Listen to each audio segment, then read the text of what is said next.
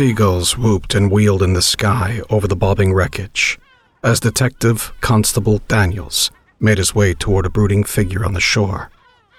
The apex scavengers were hungrily searching for tasty tidbits, scraps of flesh, a finger, maybe even a succulent eyeball. Having something fresh on the menu had driven them into a frenzy. They just had to hope that the crabs didn't beat them to it. Reaching his destination, Daniels took out his notebook and flipped to his current page. What do you reckon, Sarge? Chalk this one up to an act of God? Detective Sergeant Finch looked pensively out to sea. The Coast Guard was still checking for survivors, combing the area around the blasted crag to the north of Bettles Cove. So far, all they had found were corpses, or parts of corpses. I ain't so sure, lad. Finch sniffed and directed the young constable's attention to a body on the waterline, being gently lapped by the morning tide.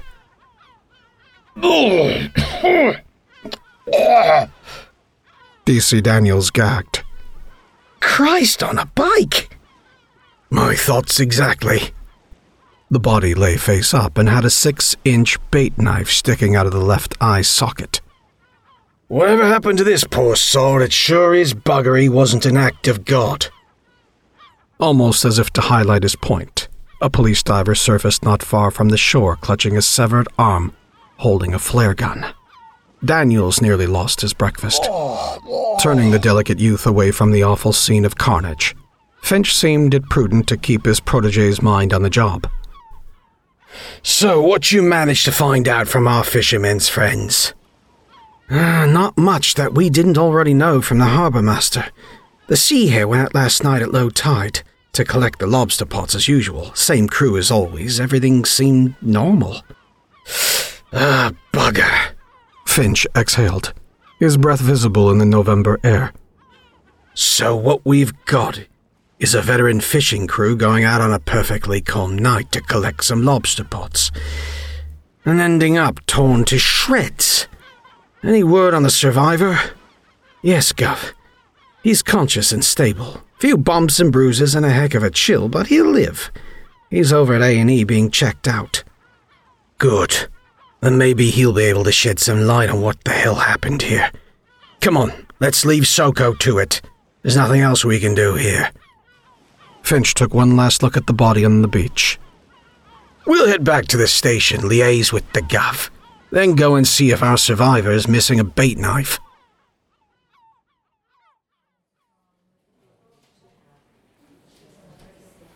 Don't excite him. The nurse's words reverberated in Finch's head as he pushed open the door to treatment room 3A. Wasn't so much a request as a threat. Apparently, it had taken them the best part of the 10 hours he'd been in the ward to stop the survivor of the Sea Hare wreck from screaming. Finch had assured her that he just wanted to ask a few preliminary questions. He would follow up as and when after he'd been released. Steve Michaels was in a right old state. His ribs were taped up, his nose flattened, and his right arm bandaged from fingertip to elbow. He was evidently high as a kite on some hardcore painkillers. He didn't realize he had guests until Daniels dragged a metal-legged chair across the floor. He sat up with a jolt, his panicked eyes scanning the room. "Morning, Steve," Finch began, desperately trying to appear friendly as he struggled to fit his bulky frame into the chair next to the bed. "I just need to ask you a few questions about what happened last night." Okay. Steve seemed fidgety and distracted. I don't know what to tell you. How about the truth? You'll never believe the truth. Steve trailed off, not looking Finch in the eye. Finch sat forward. Look, I'll level with you here.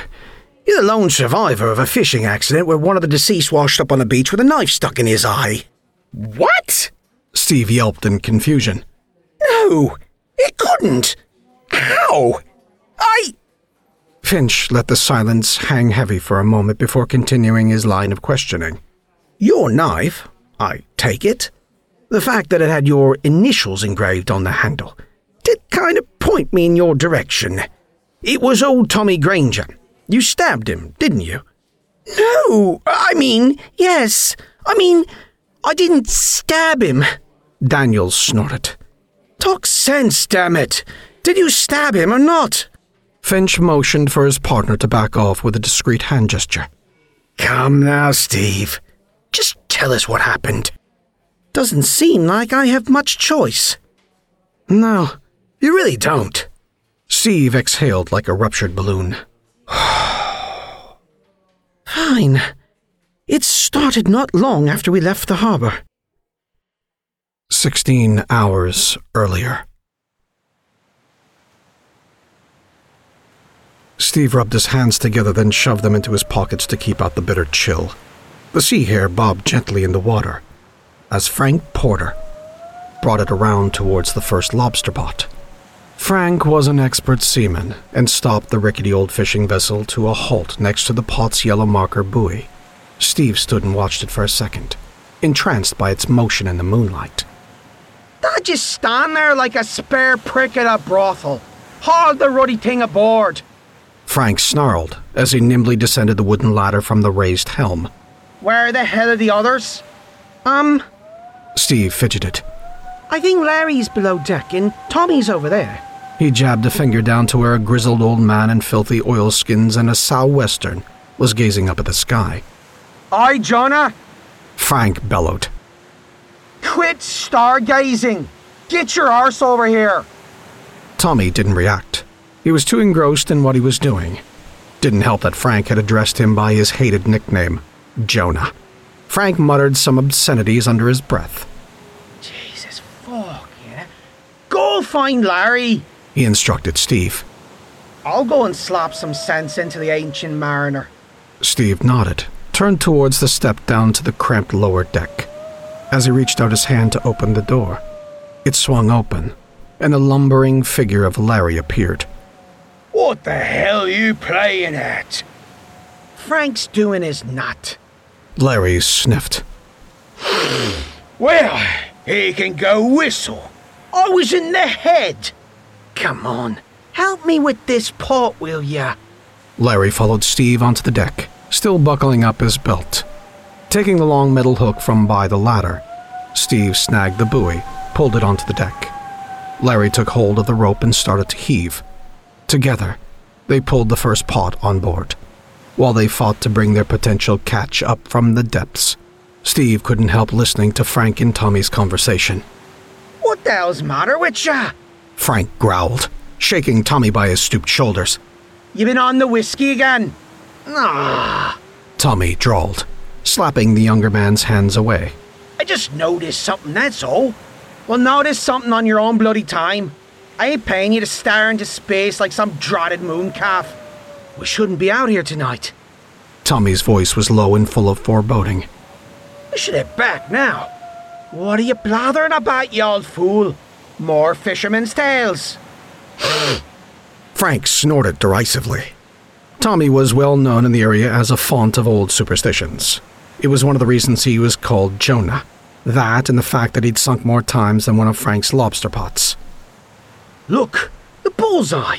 Tommy pointed up at the brightest star in the sky. It's just like it was last time. What last time? When the Sea Bounty went down. Tommy pulled down his collar and scratched the tattoo on his neck. Cobblers. That ain't nothing to do with the stars, and you know it. Davy was as pissed as Long John Silver's parrot and hit a rock. So they say. Tommy shrugged, still absently-mindedly rubbing the black spot on his skin. Ah, that's right. You can't remember what happened, can you? All been on the sauce, hadn't ya? Tommy shrugged again but remained silent. Enough of this cod swallop. Frank asserted. Get your bony arse over there. Help Laurel Hardy with the catch. Resisting the urge to physically drag his crewmen down the deck, Frank stormed off and headed below. Tommy didn't move. He simply returned his gaze to the heavens. It's the Aldebaran Convergence. I saw it on the BBC News website. Steve muttered to Larry as he tossed the scrawny-looking langoustine over the side. Eh? Larry's brow creased in confusion. It's when the Aldebaran stars line up with our moon and sun. It only lasts about 40 hours every 15 years or so. It's pretty rare. Larry looked at Steve like he'd just beamed down from one of the celestial bodies he'd mentioned. Never mind. Steve untangled a large brown crab from the pot, dropped it into the keep bucket. What's all this about Tommy sinking? Larry chuckled under his breath. Oh, aye. Tommy's the most unlucky sailor I know. He's capsized his little rowboat more times than anyone can remember. Frank mentioned a proper shipwreck, though. Larry's face darkened. Yeah, bad business, that. Small dredger went down with all hands, except old Jonah, that is. Coast Guard found him clinging to a plastic barrel like a limpet the following morning. Jesus. As Steve scooped up the last of the small crustaceans and detritus up in his hands and tossed them over the side, Frank reappeared, slamming the door behind him. Right, on to the next one. Frank glared down the deck at Tommy and shook his head. Silly old sod. Muttering oaths, he climbed the ladder and switched on the engine. Before the Sea Hare could move, Tommy started to scream. Steve nearly jumped out of his skin as a sexagenarian started to thrash around, clutching his neck. Tommy, what the hell? Before Steve could utter another syllable, there was an almighty splash as Tommy went headfirst off the end of the boat. Man overboard! Man overboard! Larry bellowed, racing down the deck. Steve dithered before grabbing the life preserver off the wall and following. What the bloody hell's going on down there? Frank shouted as he killed the engine. It's Tommy! He's had some kind of a fit and fallen overboard. Damn it. Frank grumbled, more concerned with hitting his quota than a fisherman prone to taking a swim. Right, I'm coming. Can you see him? No, it's too dark. Larry replied, leaning over the side, calling Tommy's name. Fetch light. Steve paused in his jog to snatch up one of the electric lamps from the deck, fumbling with it for a second. He finally turned it on. His mouth fell open, and a wail of terror escaped. Something was rising from the water next to Larry. It was long and covered in suckers. It was a colossal tentacle. Larry! Look out! Frank cried, reaching Steve's spot. It was too late. The tentacle coiled around Larry's neck, cutting off a scream. The barbs in the suckers tore at his skin as it wound itself around and around. Larry's arms flapped, and his fingers tried to release the pressure, all to no avail. Before anyone could help, the tentacle drew back with such force that Larry's head popped off like the top of a ketchup bottle as blood gushed over the stern, turning the white paint red. Frank grabbed a large hook, thrashed at the tentacle. He landed a single blow, and it gracefully slid under the surface of the water, barely causing a ripple. What the fuck was that? Steve babbled. Frank wasn't listening. He calmly took Larry's body by the belt and pitched it over the side. It landed in the water, turning the foam pink. Steve roared and balled his fists, charging towards Frank. You bastard, you can't just tip him! Frank pressed his finger to Steve's lips as the boat listed sideways. Something heavy drawing alongside. Speaking in a whisper, he told Steve, Keep your bloody voice down. With any luck, it'll eat Larry and Tommy and forget about us. Steve went to argue the morality of Frank's suggestion, but quickly thought better of it. Okay. What the fuck is it, Frank? Search me. Colossal squid, perhaps. Motioning for Steve to keep quiet, he started down the deck. Come on. Get below. They'll try and get us out of here. Steve followed, trying desperately to be quiet as his heavy boots clomped on the wooden surface. Reaching the door, Frank clapped him on the shoulder. Call the Coast Guard. I'll shine a light in the water. See if it's safe to move. Steve nodded, stumbled down the stairs.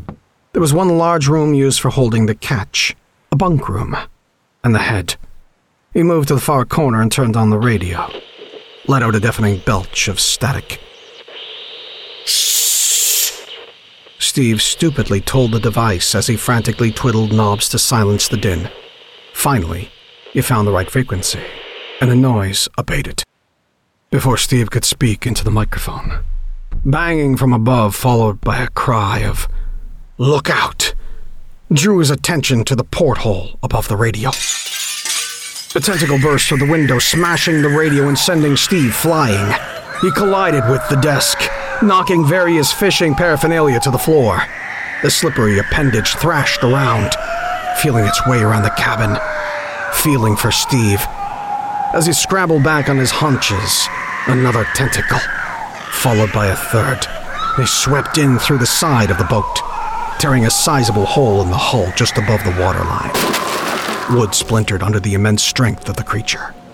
Holy shit! Steve babbled and gibbered in utter bewilderment. His two hands gripped the wood, and the beast tried to force itself inside. It has fingers! The fucking squid has fingers! The monster's beak snapped and clicked hungrily as two more tentacles slipped inside. Hold on, lad! Frank called from above as he gunned the engine. The sea hare swung violently to starboard, sending Steve flying backwards towards Frank's cabin. The squid monster tried to hold on, but the sharpness of the turn sent it tumbling off into the waves. Steve panted, tried to right himself as water sloshed over the damage in the hull. Thinking fast, he took a life jacket and slipped it on, taking another for Frank. Scrambling out of the lower deck, he shut and locked the door to aid the hull's integrity. Frank, I've got you a life jacket.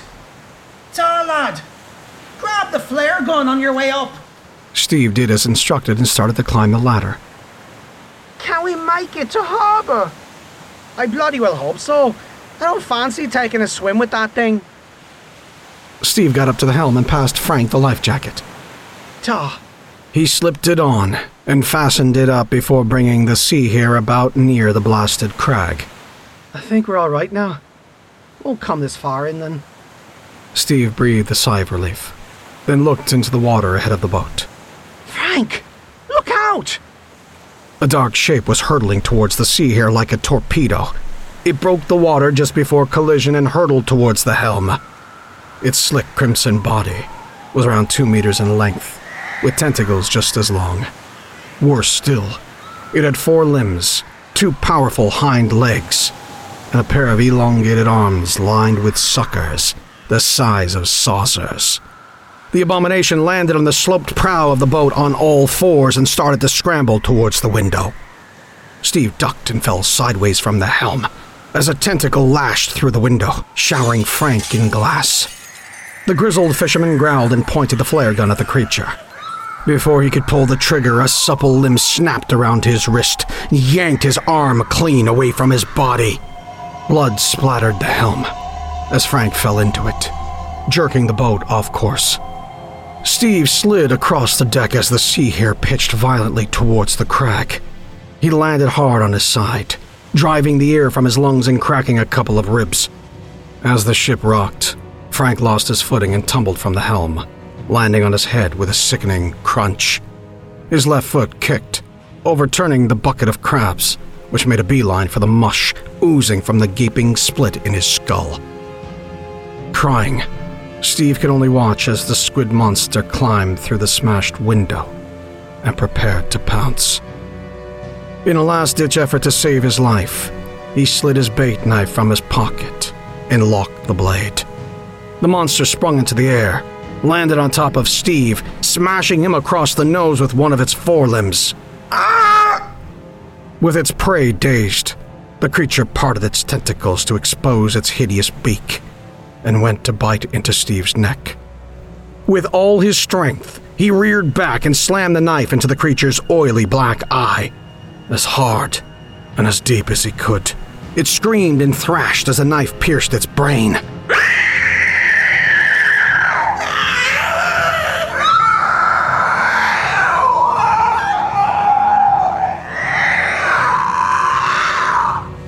As it fell backward away from Steve, it spewed a thick stream of ink over his arm. Steve bellowed in agony. The ink burned like acid. Fearing another attack, he gripped the knife in his other hand and prepared to strike. To his relief, however, the creature staggered on its hind legs, then pitched overboard. Got you, you fucker! Steve started to laugh hysterically. Seconds after, there was a tremendous crash as the sea hare ran aground on the rocks, and everything went black. 18 hours later. Night had fallen by the time Steve Michaels had finished telling Finch and Daniels his fantastic story. Despite it being November, Finch had been forced to open a window to let some fresh air into the room. Steve's narrative, coupled with the smell of bleach and surgical spirit, was making him feel lightheaded. Bollocks! D.C. Daniels roared with laughter. Daniels, knock it off! Finch snapped. Oh, come on, Sarge, you don't believe this rubbish, do you? It ain't rubbish. It's the bloody truth. Jonah turned into a squid. Steve was agitated, rubbing at his injured arm. At this, Daniels roared again. That's the best defense I've ever heard. It wasn't me, it was a squid. How'd he turn into a squid then, smartass? You don't expect us to believe that it was to do with this moon thing. The Aldebaran convergence, Finch added flatly, his mind elsewhere. He had seen sucker marks on what was left of Larry's corpse when it had been fished from the sea. That and some of the bizarre things he'd dealt with over the years in Bettles Cove told him to not dismiss the story out of hand. Daniels, in contrast, was new to the area. He was fresh from London. Thought he knew it all. So the moon did it. What was he then, a were-squid? Shut it, Daniels! I won't tell you again! Finch barked, his voice booming off the white walls. This time Daniels obeyed. Riling D.S. Finch was something he'd been warned not to do under any circumstances. The hulking veteran was well known for his fiery temper, especially towards members of the press.